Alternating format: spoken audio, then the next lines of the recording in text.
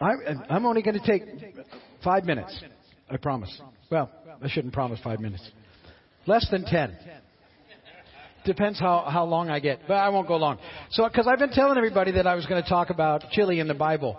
And so people have been asking me where it's from. And so this is a little story about chili.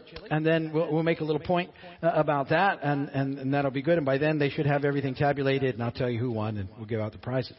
So this is it's back in Genesis chapter 25.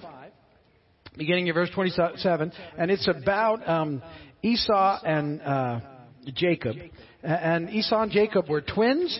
And Esau was born first, and Jacob was born second, and so that makes a difference in their standing in the family back then. And this interesting thing happened. So this is verse 27. The boys grew up, it says, and Esau became a skillful hunter, a man of the open country, while Jacob was a quiet man, staying among the tents.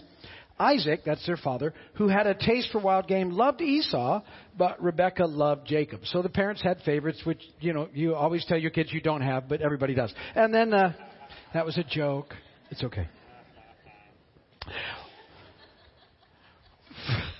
Once, when Jacob was cooking some stew, Esau came in from the open country famished. And he said to Jacob, "Quick, let me have some of that red stew."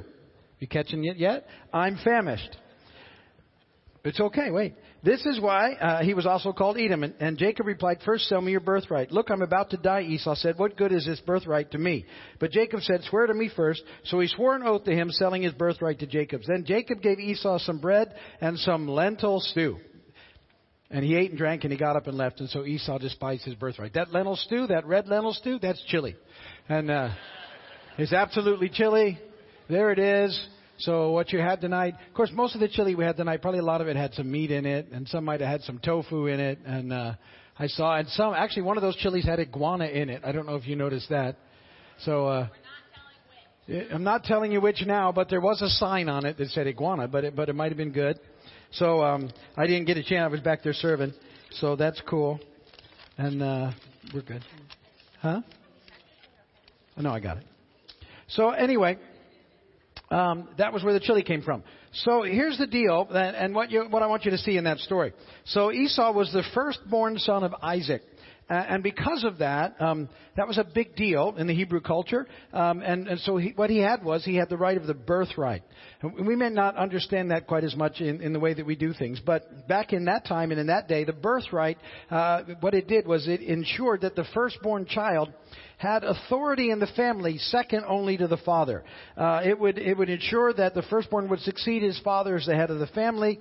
It would mean honor throughout generations for the firstborn son. And so it not only meant authority, but it also ensured a double portion as an inheritance for the firstborn son. So the birthright was a big deal. And Esau, it was Esau's birthright. Now we know this about Esau, that he was a hunter. A skillful hunter, a bowman, and apparently he was the Bible says he was successful at it. However, as anybody here ever go hunting? And so, have you ever been hunting and not gotten anything? It doesn't mean you're not a good hunter. It just means sometimes animals don't cooperate in the whole process, right? And so there's a difference between hunting and harvesting, just like there's a difference between, but if you've never been hunting, maybe you've been fishing. You ever go out fishing and not catch anything? So that's so. So, it's kind of, sometimes we go out fishing and not catching. That happens. Well, sometimes they went out hunting and didn't get anything. And this happened on this particular day. The Esau, even though he was very skillful, he'd been out hunting and he didn't get any food. He never got anything. And so he came back, two things really. He was exhausted and he was hungry. And so either he had been hunting for long enough that he didn't have any food to eat, or maybe, he didn't want to light a fire and cook some food and scare the game away. So what we know is when he returned from this particular hunt that he was hungry and tired, famished, some of the translations say. So that's the situation. I was reading that. I was thinking about, this is going to be for people my age and older. But there used to be a cartoon that I used to watch. It was about Popeye. Anybody here ever see the Popeye cartoons? Do you remember a character named Wimpy? Remember what he used to say all the time? "I gladly pay you Tuesday for a hamburger today." Some of you are right with me. Well, that's kind of the situation that's going on here. And Esau is so hungry that he just so desperately wanted a bowl of chili that he just figured nothing else really mattered. That was the most important thing at the moment. And so he trades this amazing thing that he has, this birthright, for a bowl of chili and a piece of bread that's going on. Now, it was a significant choice because that choice changed the direction of Esau's life for the rest of his life. And it also changed things for Jacob as well. Now, what I want to say about all of that is the same is true for all of us when we make choices. And that we make lots of choices every day. And some of those choices actually significantly impact the course of your life. And so we need to think about the choices that we make, especially if we're hungry, tired, angry. Anybody ever make bad choices when you're angry? Frustrated? You know how that can happen? Those sort of things. Any of those things, when you're feeling any of those things, you need to be very, very careful about the choices you make, because some of the choices you make can impact you forever. A lot of people have been impacted forever by impulse choices that just weren't good choices at the time. Sometimes choices they wouldn't even make. Like I said, sometimes, like if you're really frustrated sometimes, you might do something silly. And it happens. When I'm here, I talk a lot about my own driving abilities and how for years I've been working on this. If you've come, you've heard me say this, but I have this particular problem where lanes merge into one, two lanes merge into one, especially if everybody knows about it, if it's been there a very long time. And so for me, I always want to get into the appropriate lane in plenty of time, so it's a non-issue. But then at some point, if I'm not careful, I start to judge everybody else who's not doing that. To the point where I've gotten silly at times. I have to say I've made some improvement. So, and really I've seen some improvement over the last couple of weeks. No, like it. But because it always used to be, it would be down in Key West where it would get me coming out of Key West. You know, when you're going to go left to come back, and there's a lane that's there. And there's a group of people, and if this is one of you, bless your heart, but who refuse to get over in that lane and wait in line, and who just think it's their right to just scoot up when they can, and they're going to cut in no matter what. And have you ever been one of the people who wants to teach them a lesson? And you find yourself in any of those jams where you're so close to the person in front of you that you've lost your mind about staying there. You know what I'm talking about? That's stupid, because all sorts of bad things could happen at that point. And for what? It doesn't make any difference. You know, the reality is those things don't make a difference. So it always used to be in Key West. Now it's on Big Pine too, because they made a merge lane, and they did it backwards. So the people in the left lane have to merge in the right lane, which makes right lane people feel more superior than they should. And all right, you're on the same page. So Here's I say all that to say this real quickly.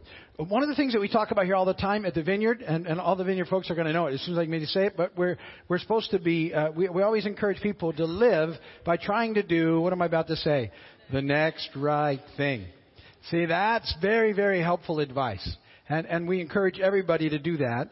And it starts to change things if you start living that way. Just really deciding that you're going to try and do the next right thing. And when you're feeling yourself tempted to not do the next right thing, you try and pull back before you make the decision to do something that you'll regret. Now, the next right thing, it's not always the easy thing. It's not always the expedient thing. It's not always the thing that everybody else is doing and getting away with. It's the absolute next right thing, whatever that looks like.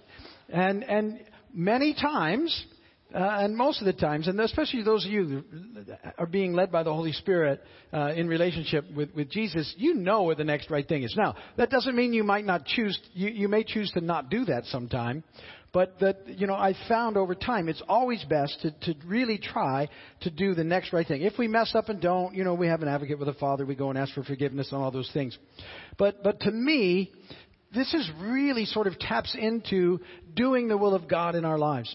People often ask me, well, how would I know the will of God for my life? And what I generally try and tell them is, in the Bible is more about doing the will of God than knowing the will of God. The psalmist even says in Psalm 143:10, teach me to do your will, for you're my God, and may your good spirit lead me on level ground. And so the reality is, the better thing, Lord, is just help me to do your will. And that the way that I think that we experience that is doing that next right thing, and then doing the next right thing, and then doing the next right thing.